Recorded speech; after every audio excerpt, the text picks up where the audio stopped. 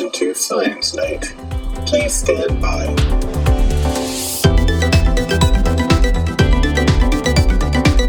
Welcome back to another edition of the Science Night podcast. My name is James, and with me, as always, is Steffi. Hey. And Jason. Hello. We also have a special guest, an MD PhD student and host of your new favorite SciComm pod in plain English.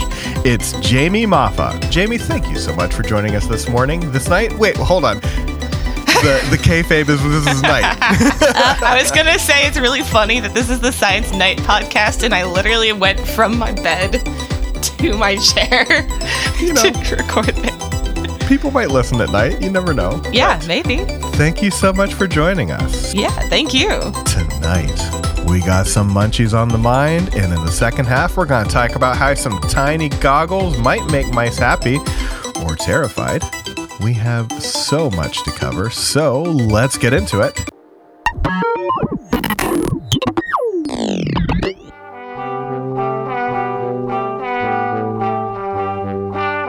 Well, before we get into this science communication aspect of our science communication podcast, I think we got to talk to our new best friend, Jamie, who is an MD PhD student studying neuroscience, my favorite of the anatomical sciences. Of course, I have a long track record with definitely saying I'm not terrified by neuroscience. But anyway, Jamie, let's talk about you. Talk about what you do in neuro and your podcast in plain English, because I love this concept. Yeah. So I am a neuroscience MD PhD student, which means I will be in school for the rest of forever. My family is like, when are you going to be done? I'm like, I don't know. But yeah, I am actually in the anesthesiology department at my university at WashU, and I am studying the neuroscience of pain. So how do our brains interpret pain signals? How do our brains modify pain signals? Because your brain can actually kind of modify the pain signals that are coming up from your body to either make it, more painful, like, oh, you really need to pay attention to this, or less painful, like, oh, you've got this covered, or you're running from a bear and you don't have time to worry about that cut on your leg. So that's more or less what I study. And I do that by actually using gene editing technology. So if you've ever heard of CRISPR, it's a fun, relatively new way to edit genes. And I'm using that to delete a little protein in neurons in a part of the brain that responds to opioids. So you probably heard of opioids. You get them, when you go have a procedure done, or some people get them for fun, and that's a big problem, but that's not really what I study. Your body also makes them. Your brain makes opioids, and this is part of how it can control the pain signals that you are feeling. So I'm going to use fancy CRISPR technology to delete the opioid receptor and then see what that does to how these mice are experiencing pain. That's kind of what I do science-wise. I love that. And speaking of pain, you're trying to take the pain out of neuroscience by taking all that jargon away with it in your podcast. So why don't you talk a little bit about in plain English? Yeah. So I also have a science communication podcast. I have been doing that for 2.5 years now, which is kind of crazy.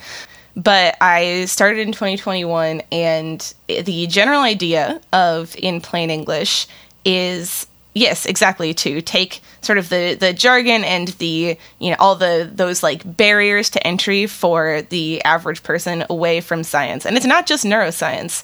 I bring on experts in all sorts of different fields. We've had anthropologists, we've had a mechanical engineer who's doing, literally rocket science. We've had on, so many different people in so many different fields, and they explain a paper in their field to two guests who know nothing about the subject. So they have to really try to make it approachable for these guests who are just, interested in the topic, but don't know all of the inside jargon.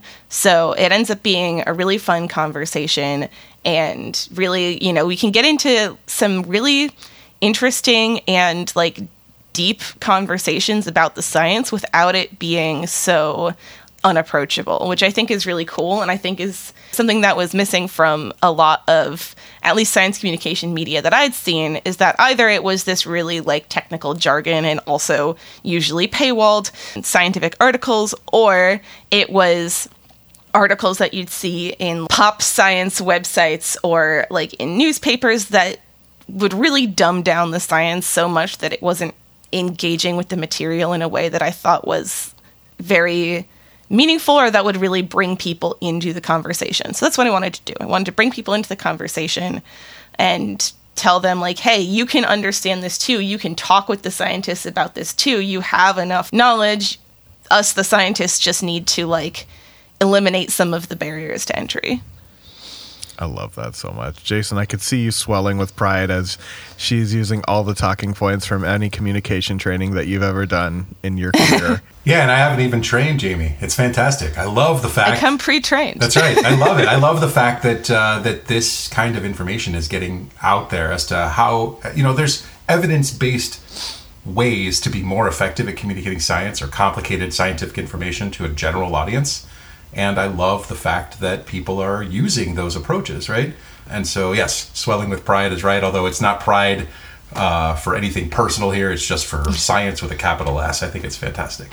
I love it, too, because oftentimes you see that the articles that make it into mainstream press, they kind of blow the context out of proportion to get it there. And then that's really hard to kind of get people, because then everything's conveyed as a breakthrough. Yeah. And so people are expecting that science is advancing in these kind of unrealistic leaps and bounds. And then when they are faced with the reality of how science works, which is more gradual, more like, building off of steps that people have done previously, it kind of makes it seem like, oh, that's not as exciting, or, on the even more harmful end of that spectrum, like that isn't something that I should trust because it's not what science has been shown to me in the media.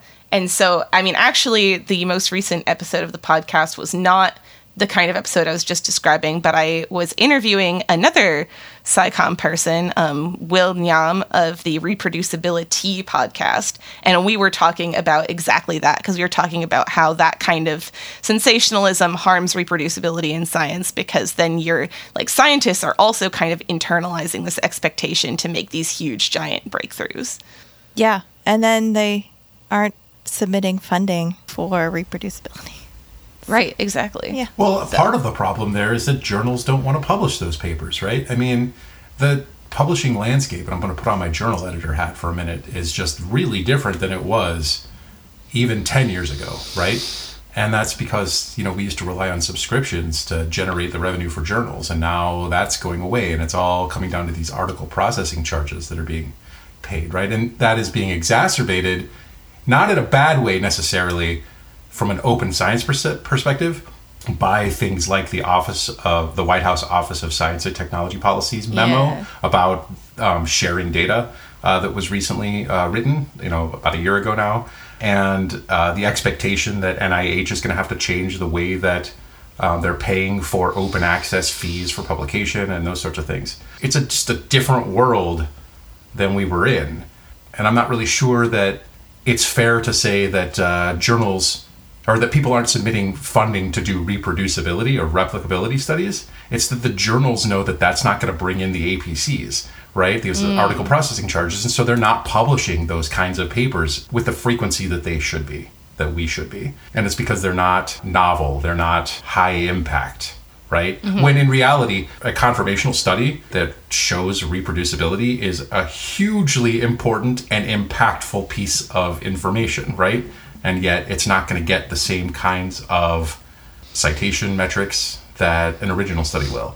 And so journals recognize that, right? And so now we've got these tiers of journals that are becoming more stratified than they ever have been. And it's an ugly side of science.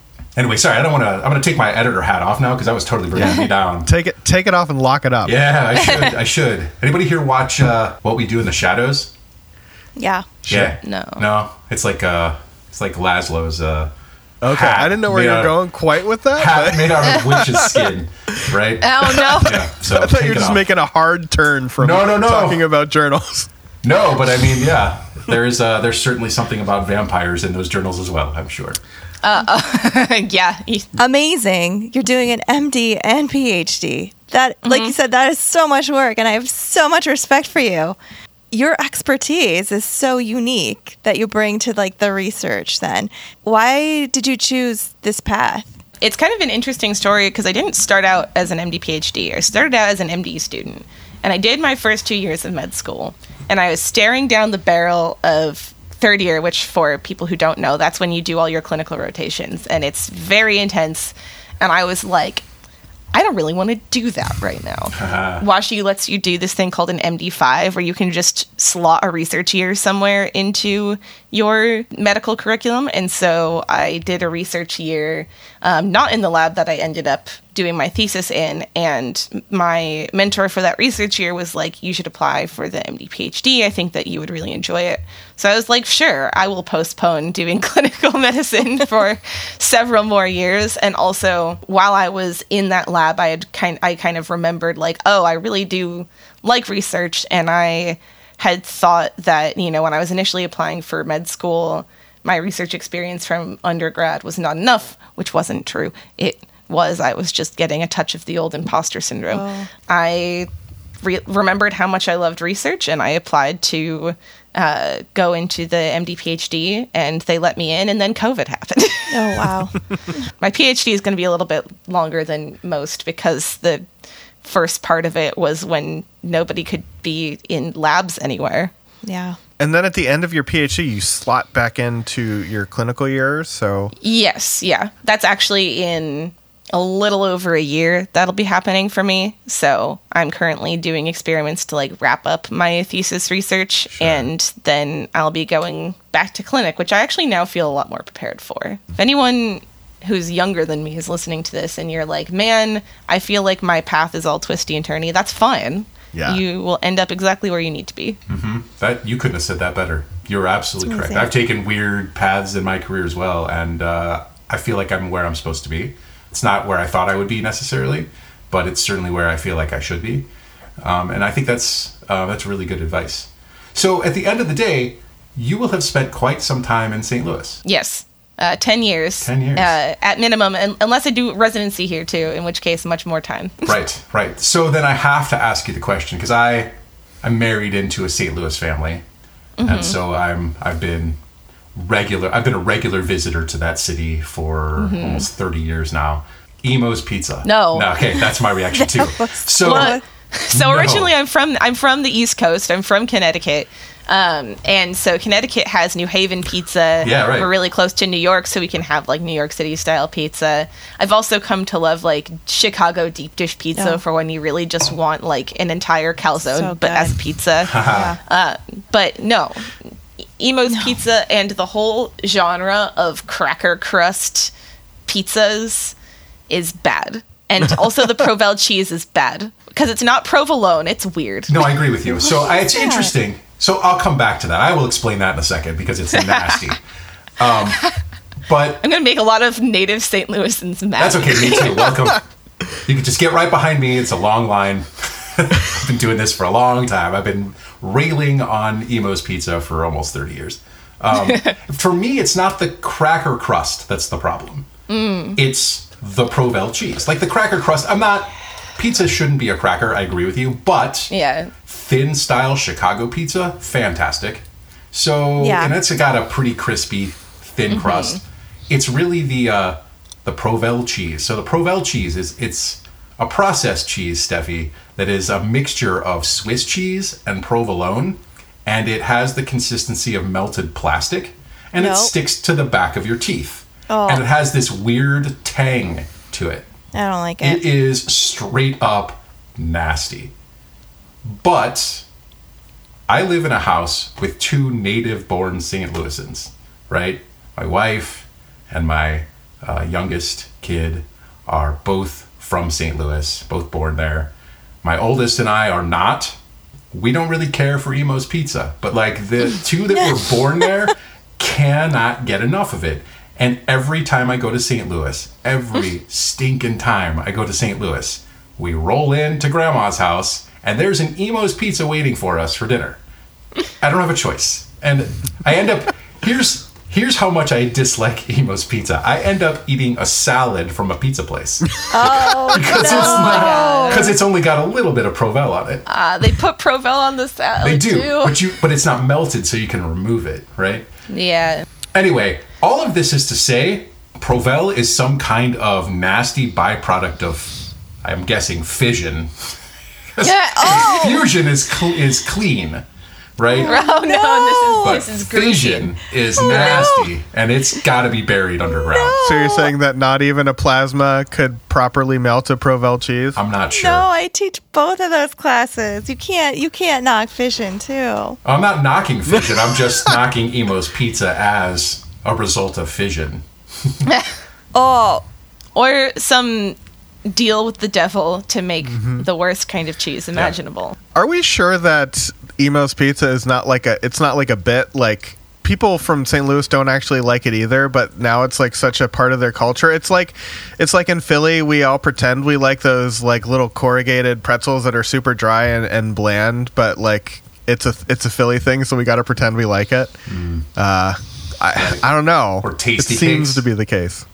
I mean, tasty cakes are good, and I will fight you on that one. Let's say. I don't know. The people who I've met who are from St. Louis, they are crazy about it. And like it would be a very large conspiracy for literally everybody who grew up here to all be pretending to like it. Ooh, but now let's pretend it is a conspiracy to get those clicks up. That said, Yes. that said, it is also a very St. Louis thing to be in a cult. And so, right? I'm sorry, I don't mean a cult. I mean a clique. It's not quite cult status, although it's not too far behind that, right? Being in a cult is like being a Cardinals fan. Being in a clique is like being an Emos fan. Or a Grateful Dead fan. All right. I feel like Emos is more... You have overstepped your bounds here, sir. My sister will have words with you. That's right. When she listens to the podcast, she will have words with you. That's right. I'm going to have to add some Dead tracks to this as a mea culpa. I've got a playlist for you. We have to make this episode 4 hours long so we can add one Grateful Dead song. That's right. That's right. All right. That was my question for you, Jamie. It was really about Emo's Pizza. You answered has to be about Emo's You answered it in one word, and that was beautiful. And it was before It wasn't even a word, it was an expression. Right, and it was before I even finished asking the question. Right? I just said Emo's Pizza, and I was going to ask a question, and you just said no. No. So in my brain, I was like, please don't ask me where I went to high school because I didn't grow up here. No. Little shout out to the Parkway North Vikings. Well, Jamie has officially passed the vibe check. Woo. Well, we'll be back in just a minute with more of the Science Night podcast, but first a message from another show that I think you're going to enjoy. Strange by Nature, your guide to the strange, weird, unbelievable, and improbable wonders of the natural world. They make the sound by vigorously rubbing their penis on their abdomen. Oh, yeah. Oh, my gosh. Then at night, they come out and crawl around your face and mate with each other. Oh. But Sorry, get this. I would like to sleep tonight. As naturalists, let's face it, we find something dead, we go and we poke it with a stick. I did that with the deer like 3 weeks ago. As you do. Rachel, no. You weren't paying attention. Blood and mucus. Oh, right, sorry. All right, this episode is going off the rails. This is the quality content absolutely. people come here for. Strange by Nature podcast was chosen as one of the best science podcasts of 2021. Come join the fun wherever you find your podcasts.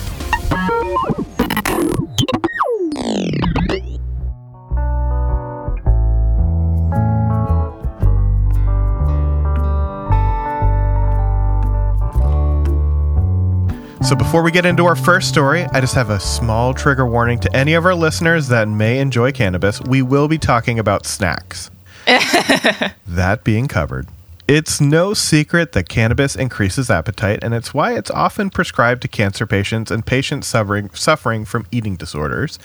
But we didn't exactly know why it does this. But a team from Washington State University is attempting to find the answer. And when they looked at the brains of mice that were exposed to cannabis vapor, they found that a group of cells near the middle of the brain called the arcuate nucleus are turned on, and there was also an effect to the hypothalamus, all of which are involved in appetite regulation. So basically, cannabis can turn off the signal that is turning off your appetite. Now we're going to talk to a person who actually knows about neuro, who'll be like, James, you've read that totally wrong, and this is why you're neurophobic. So, what do we think about what do we think about these munchies on our mind? That seems like a good description to me. I thought this article was super interesting, and I've never really known what causes the munchies. It seems like scientists didn't either until recently. But yeah, what I want to know is where these neurons are in my brain, because I've actually never had this happen to me. Right. So I guess that's the other thing we have to say. This was a controlled study in mice. Right.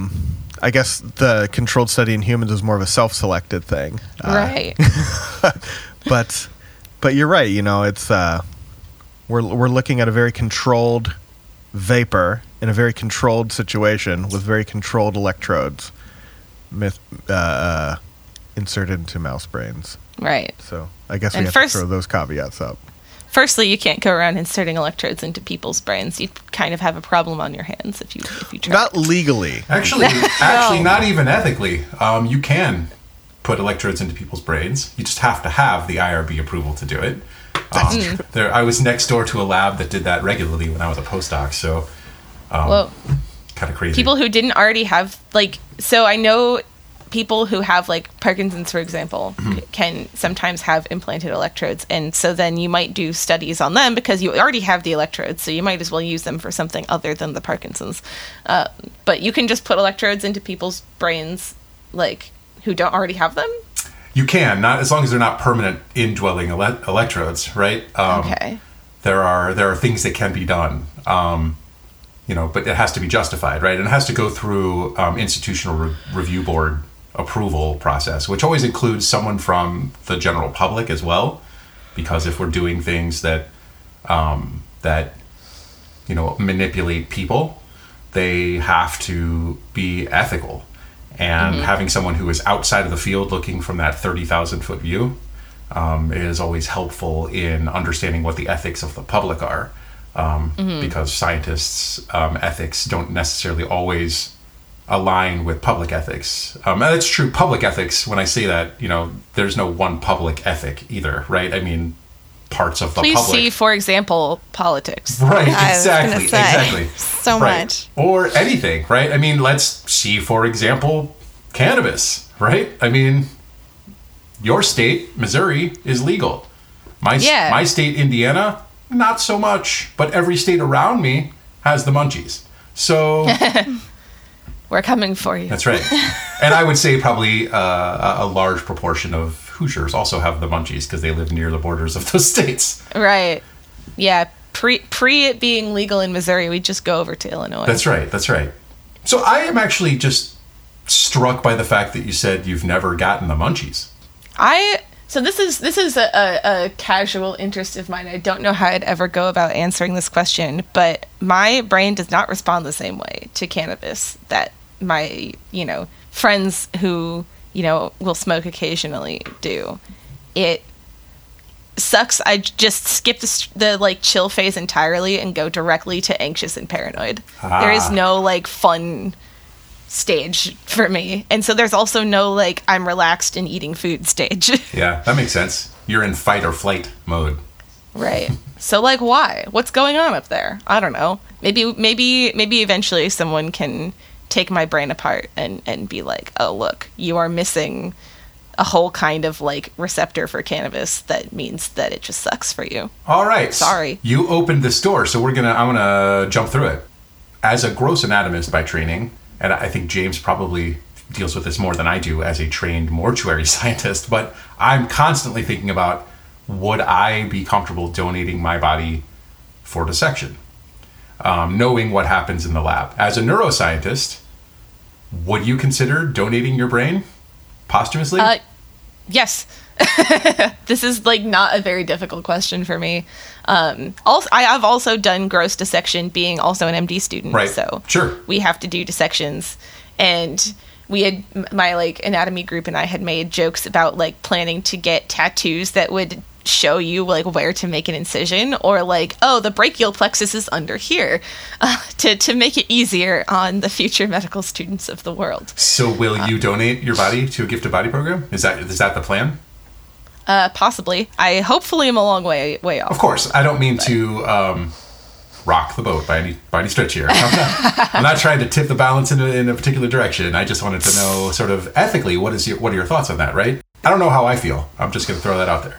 Like the other thing is, like, on my driver's license, I am a like donor. So I guess if something were to happen in the way of like a car accident or something, that would probably be what happens with my organs instead. Mm-hmm. But I hope also, if in the very, sad future that happens, people in my lab and surrounding labs who are not me, but I hope to do this someday, actually study human brain tissue and human nervous system tissue.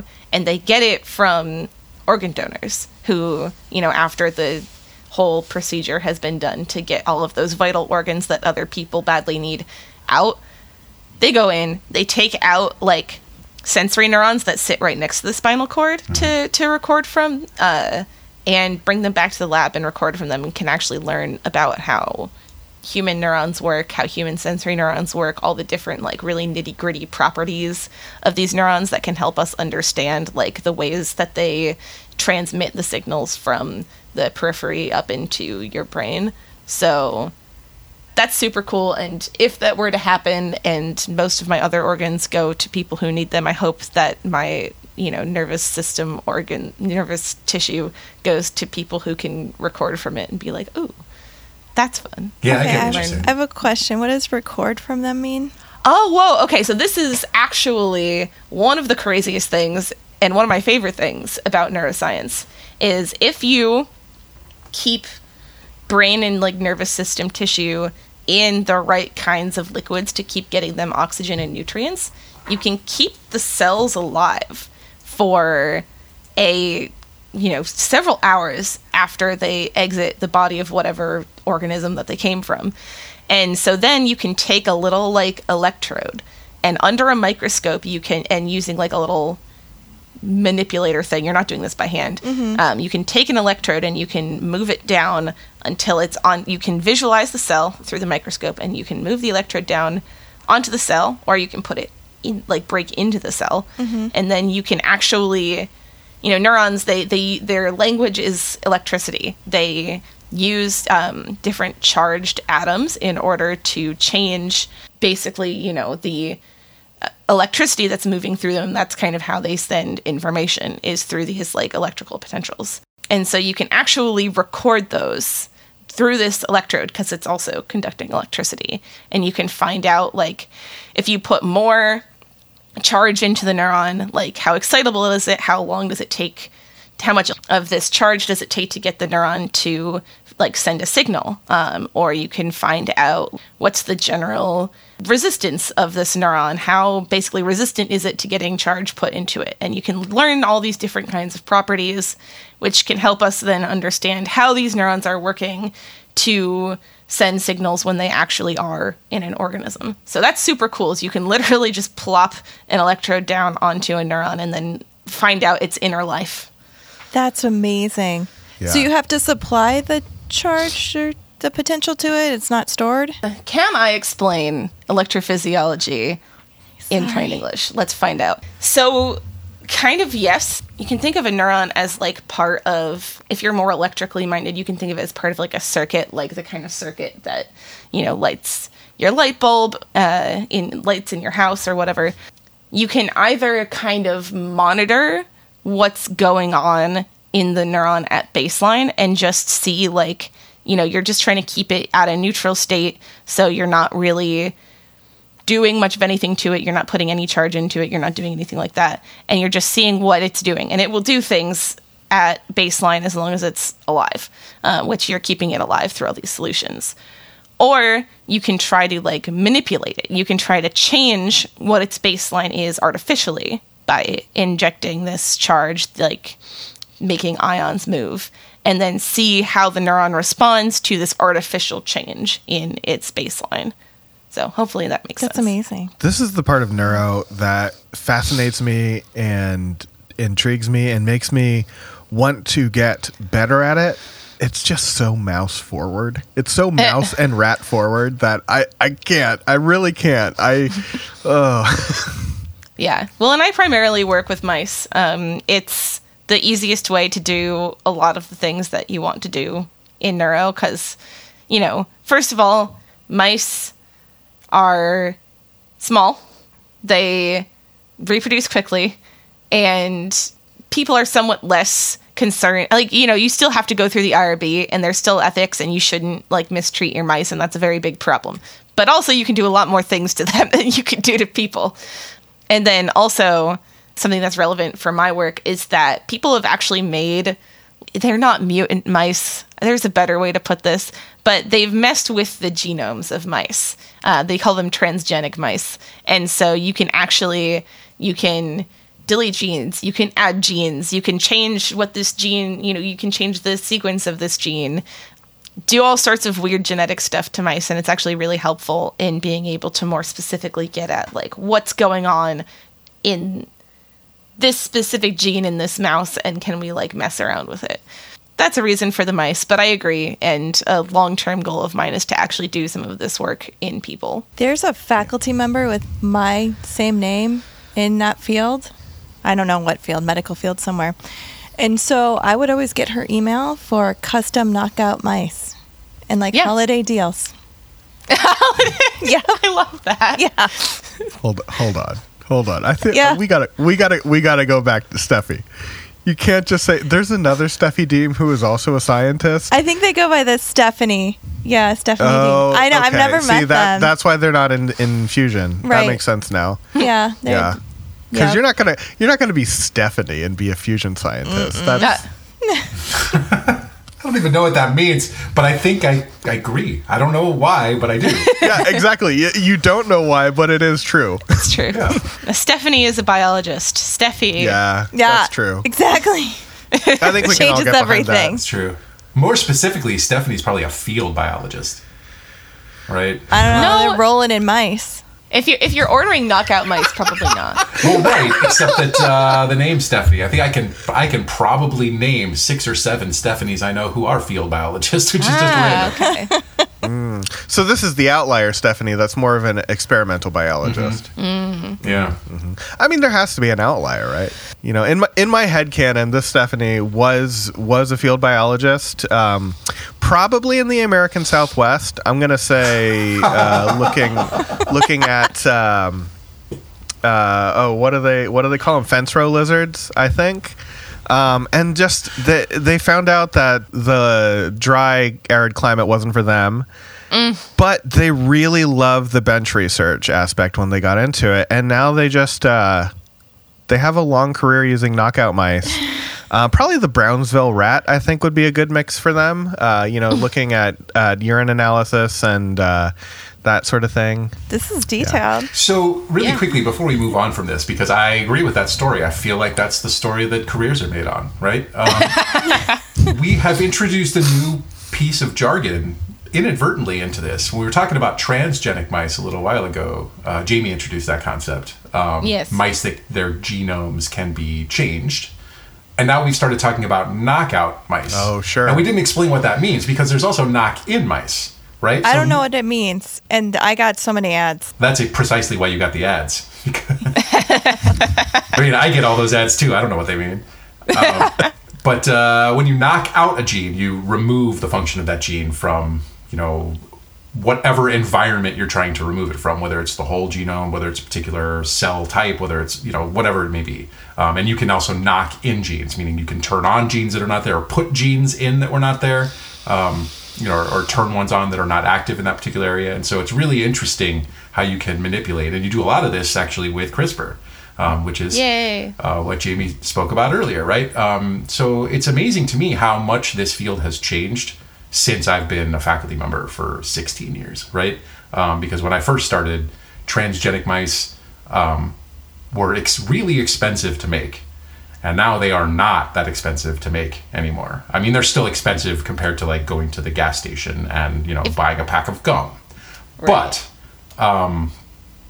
if you want to make a new transgenic mouse, it's still annoying. Correct. Like if there's not an existing mouse that does what you want it to do and you have to make a new one, it's like a whole PhD project and it's also a bad idea. It's a terrible idea for a PhD project for sure.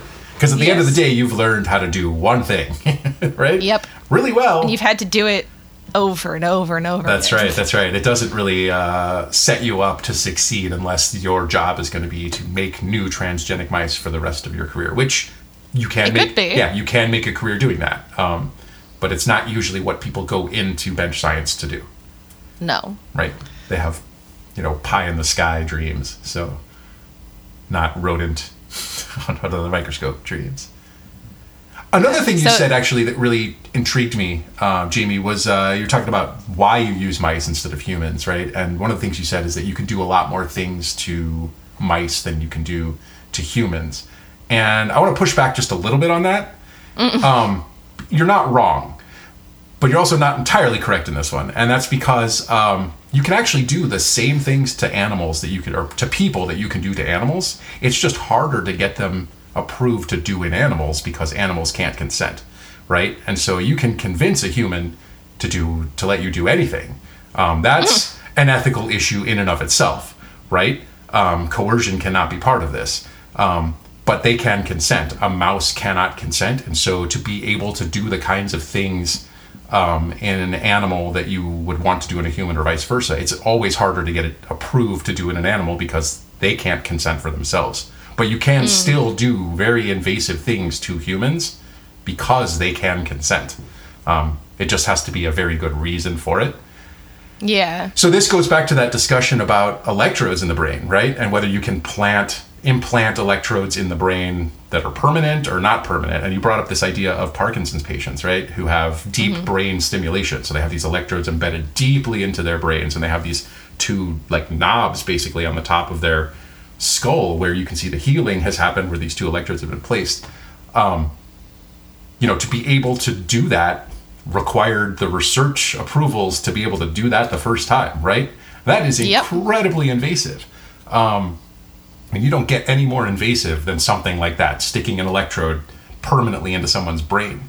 But the benefit of that deep brain stimulation, at least from the experience that I have had, which was I had a professor in grad school who had this procedure done, and it basically turned back the symptoms of Parkinson's by about 10 years for at least a few years.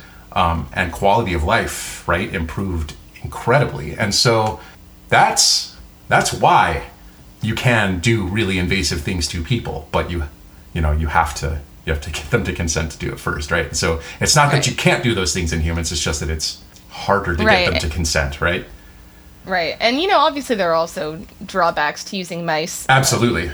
The bigwig researcher in my department loves to say that mice are not tiny humans. You can't. So that's relevant actually to the article. Yeah. Which I will help you all by bringing it back into the article. Is that mice aren't tiny humans, and so you can learn a lot of really interesting things in neuroscience and in biology in general by looking at mice, because they are mammals. So there are some similarities in terms of the structure of their brain and nervous system. For example, they have by and large very similar brain structures to us. They have the same kind of brain spinal cord layout, but there are differences. And so one of them that I was kind of gonna bring up that is kind of crossing between neuroscience and psychology is that the setting of these mice getting the cannabis is very different from when most humans will consume cannabis, and why most humans will consume cannabis. And so you can't really replicate people hanging out at somebody's house or at a party and smoking in mice, right? You're just kind of, vaporizing the cannabis at them.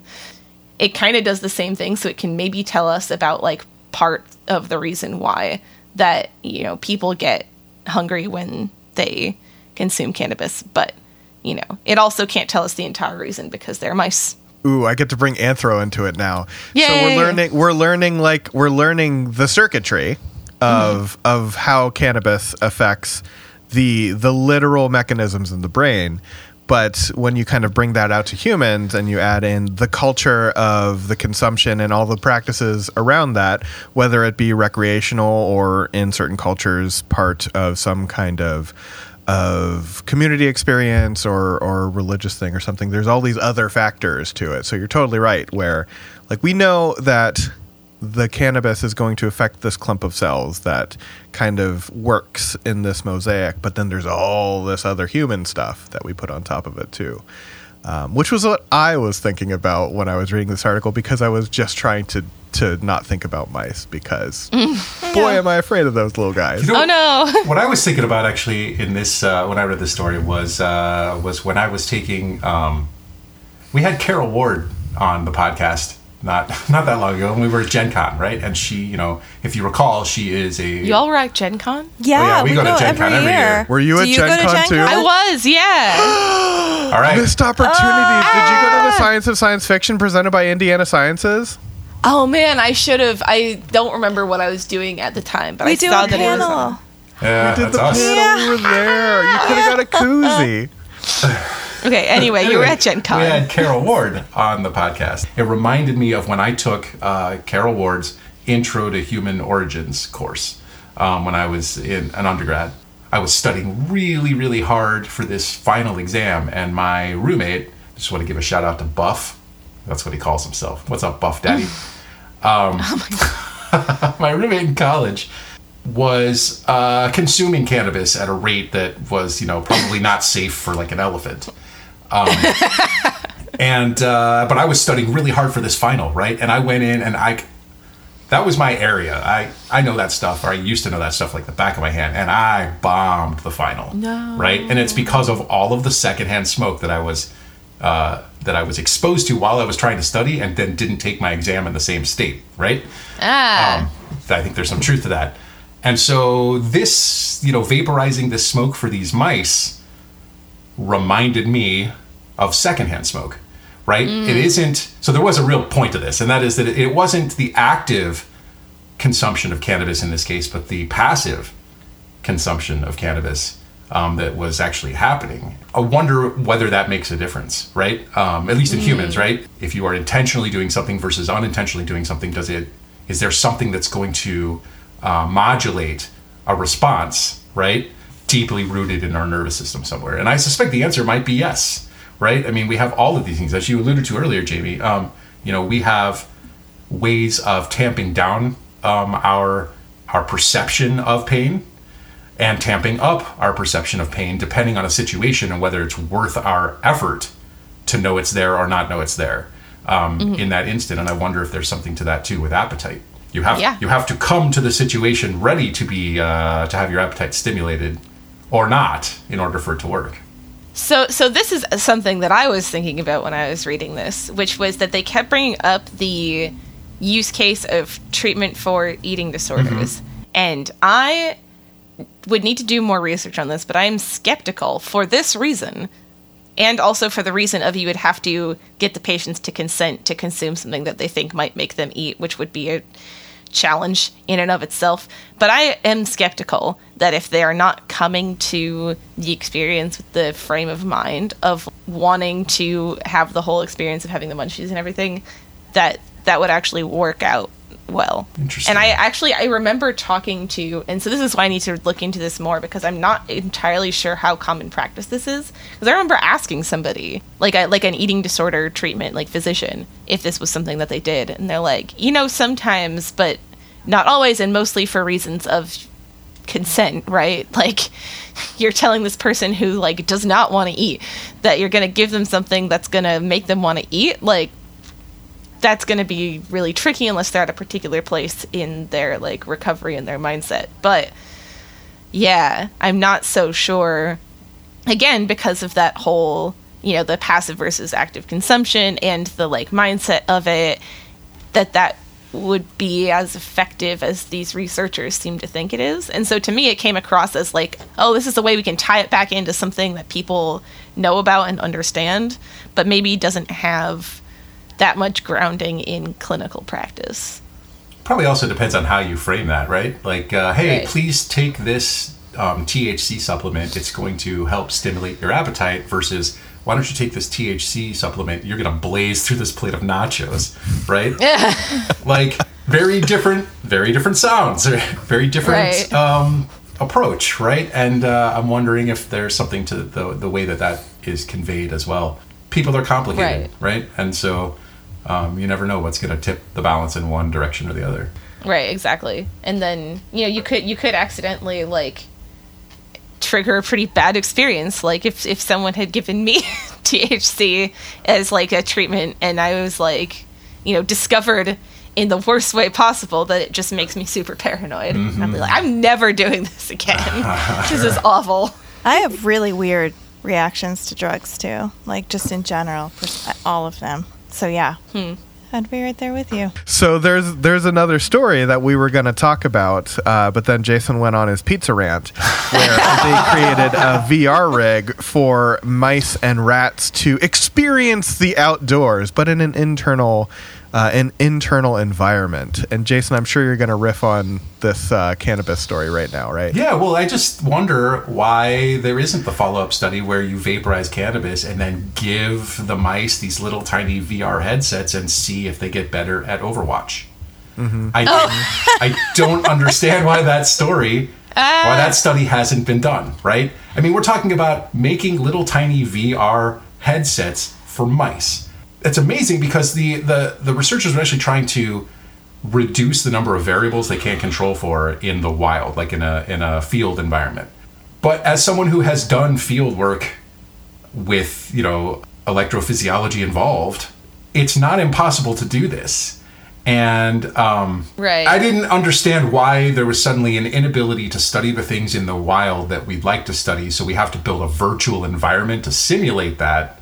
Was like the thrust of this paper, right? I mean, I think it's amazing that we can do the kinds of things that we can do. And I have no problem doing science for science sake. But this gets back at the question as, about sort of impact, right? There's a headline about this story, but at the end of the day, it's way too premature to say anything about the utility of this kind of work. Right? There's probably a very good use for this work, but just to point out that you can build headsets, VR headsets, to simulate a natural environment for mice, seems like that horse is out of the stall way too early, out of the barn way too early on this one. And this is the problem with sort of that sensationalism of science, right? I mean, people are going to see these kinds of studies, and it's, again, I am not knocking the science. I am sure there's a very important end goal for this work. That just wasn't reflected in this particular story because we're not there yet, right? But the public then sees those things, right? And they get confused. And then when you get politicians saying, why are we funding this kind of work, right? And calling out individual grants by name on the floor of Congress, right? We get a lot of mixed messages that undermines the importance of science to evidence-based policy decisions. And so it's frustrating to me. I love that this has been done. I don't like that this is getting press yet because it's not there yet. It's not ready for prime time, right? Not everything is a huge leap forward. This one is a huge leap forward for stoner mice, but that connection was missed. One small step for... Right. Yeah. Next, is the follow-up study going to be miniature tape recorders so that they can be ingrained into the culture of creating their Grateful Dead live tapes and start getting into that community? Like maybe a little backpack they can put on with a cassette recorder on the back? Those already brought exist, it back actually. to Grateful Dead. They already exist. Yeah. Those things already exist. Little backpacks that they can wear that can hold weights, that can hold telemetry equipment so that you can... Yeah. There's measure. a lab on my floor. One of my friends works in it. That they give the mice backpacks and it holds. They do like IV self-administration stuff. So the backpack holds the like little IV tubing, and they can press a lever and get, I think it's opioids, just through IV. But yeah, mouse backpacks. It felt so. Yeah, what this study felt like to me is it felt like someone. It's like inside baseball, right? It's like they took something that like researchers will use, and I actually know some people who use like similar mouse VR type stuff because it is time prohibitive in addition to like difficult to sort of figure out the logistics to bring a mouse into a naturalistic setting and have it do its thing, right? You would have to find somewhere like that and go bring the mouse there. But it felt like this is something that's inside baseball, that's like something that is important for researchers, but it sounded cool enough to a science editor at this website that they were like, let's tell everybody about it, which, you know, I support telling the public about science, but yeah, I think I agree with Jason that it's kind of devoid of the context that it's useful for, and it's just like, look at this cool mouse VR thing and not look at all these cool questions that we can answer because we now have this mouse VR thing. Totally agree. I was really sort of off-put by the setup that we can't do things in the wild. Well, that's not entirely true. It's time-intensive. It's energy-intensive to do those things. And sometimes it is easier to do something like this than it is to find an environment that would be perfect to run the experiment. But trust in the process can be lost when these black and white sort of statements are made. That really frustrates me. There's a lot of nuance, and we talk about nuance all the time here. And that nuance is what makes the discussion of science with the public so much more enriching. But it's also what turns off the public immediately because they see contradictory things, day to day, right? Like coffee is great for you. Coffee is terrible for you. Coffee's not as bad for you today as it was yesterday, but it's still not great, right? What am I supposed to make out of that, right? Not everything, like you said, Jamie, is a headline here, right? Sometimes it's just incremental changes in the nuance. And when we don't have that context there, we miss out. Maybe this is actually the internal arc of our character Stephanie Deem, bench scientist, where she was doing her mouse work outside in a park and she was sick of controlling for falcons. So she went indoors and created a VR word for her knockout mice. Yeah. Many of the articles have an illustrator's whatever vision of what this looks like, of a mouse wearing VR glasses. You have to dig really hard to see what it actually is. Yeah. And this gets me all the time for these articles. There's like, and you'll see this for fusion. It's like artist's conception of a magnetic confinement device for fusion. I'm like, we have them. You can use a picture of the real science. It's hard to get consent of the mouse to be photographed. Especially in that state. This is actually true, is that I can't take pictures of my mice. Oh, really? And mostly because of, like, PETA reasons. That, like, if you start sharing photos of mice on your social media, then, like, all of the animal rights groups will get wind of it, and then all of a sudden you'll have massive protests outside of your university because you posted a picture of a mouse with, like, a little, electrode sticking out of its skull, and people got upset about it. So you have to get specific permission to use these photos in, like, if you need them for a paper, for example, but you can't share them publicly. Right, but you can get an illustrator to draw what that looks like, and that is perfectly fine, and it avoids a lot of those problems, right? Can we at least get a picture of the VR goggles? They don't have to be on a mouse. I did an internet search for it, and I found a picture of a mouse with the VR goggles, and every single time I found it was just Joe Biden with his aviator glasses on. I'm telling you.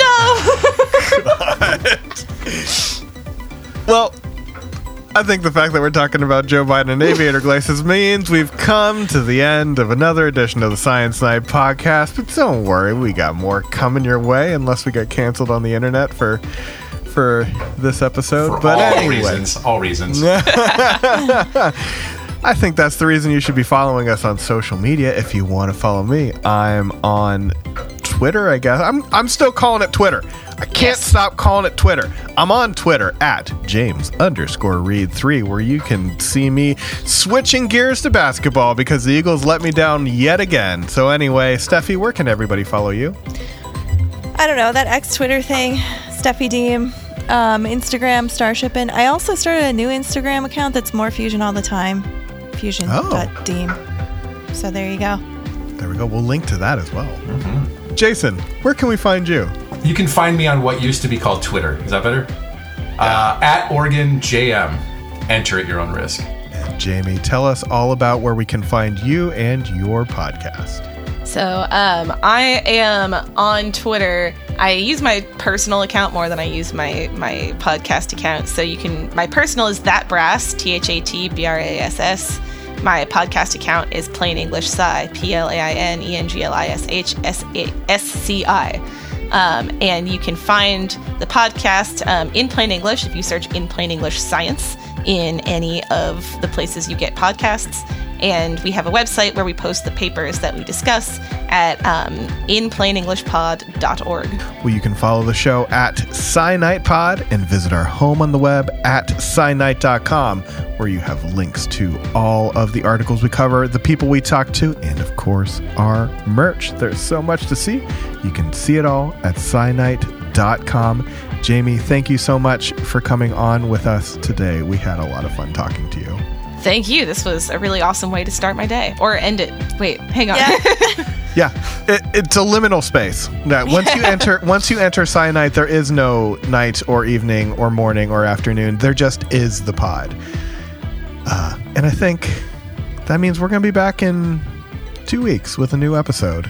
So until then, have a great whatever time it currently is. It may be night, it may be morning. I don't know. Depends. Maybe you're eating lunch. Maybe you're driving in your car. And if you're driving in your car, just pay attention to the road, please. There's so many accidents when I get that I am hilarious. And I get that you're going to get a laughing fit out of it.